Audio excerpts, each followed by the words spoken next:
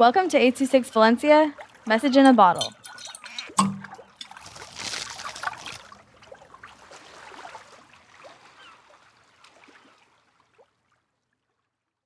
It's Broken by Jesse with 826 Valencia.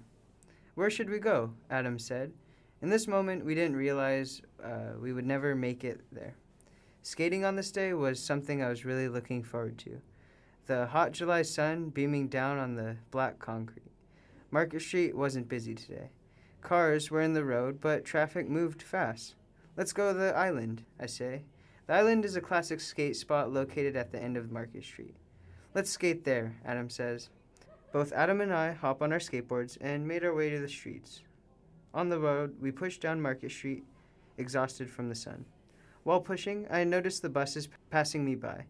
Then the idea hit me. Grab on the bus, let it pull me, is what I thought.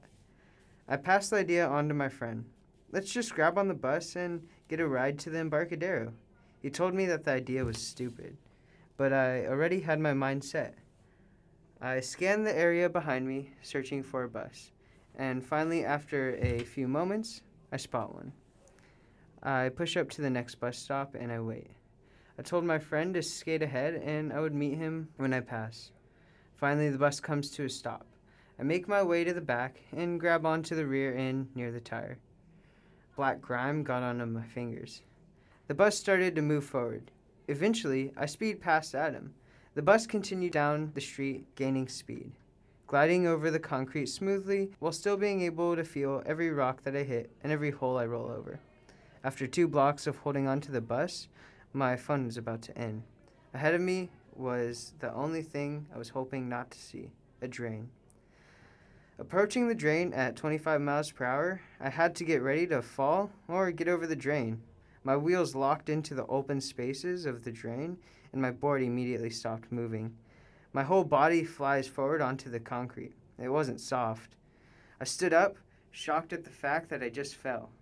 I stand up and hear the engine of the bus getting quieter.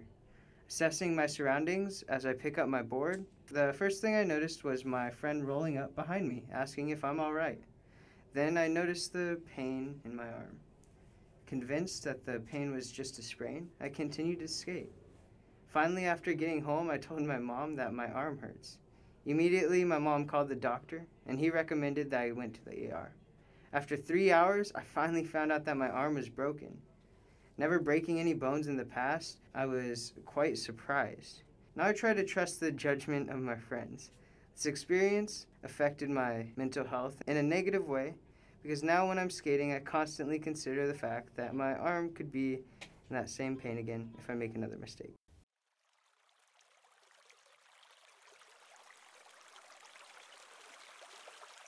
I26 Valencia is a non-profit organization dedicated to supporting under-researched students with their writing skills and to helping teachers inspire their students to write.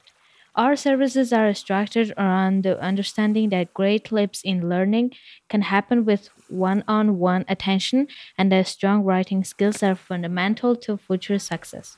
If you want to hear more podcasts or learn more about the organization, visit us at a26valencia.org.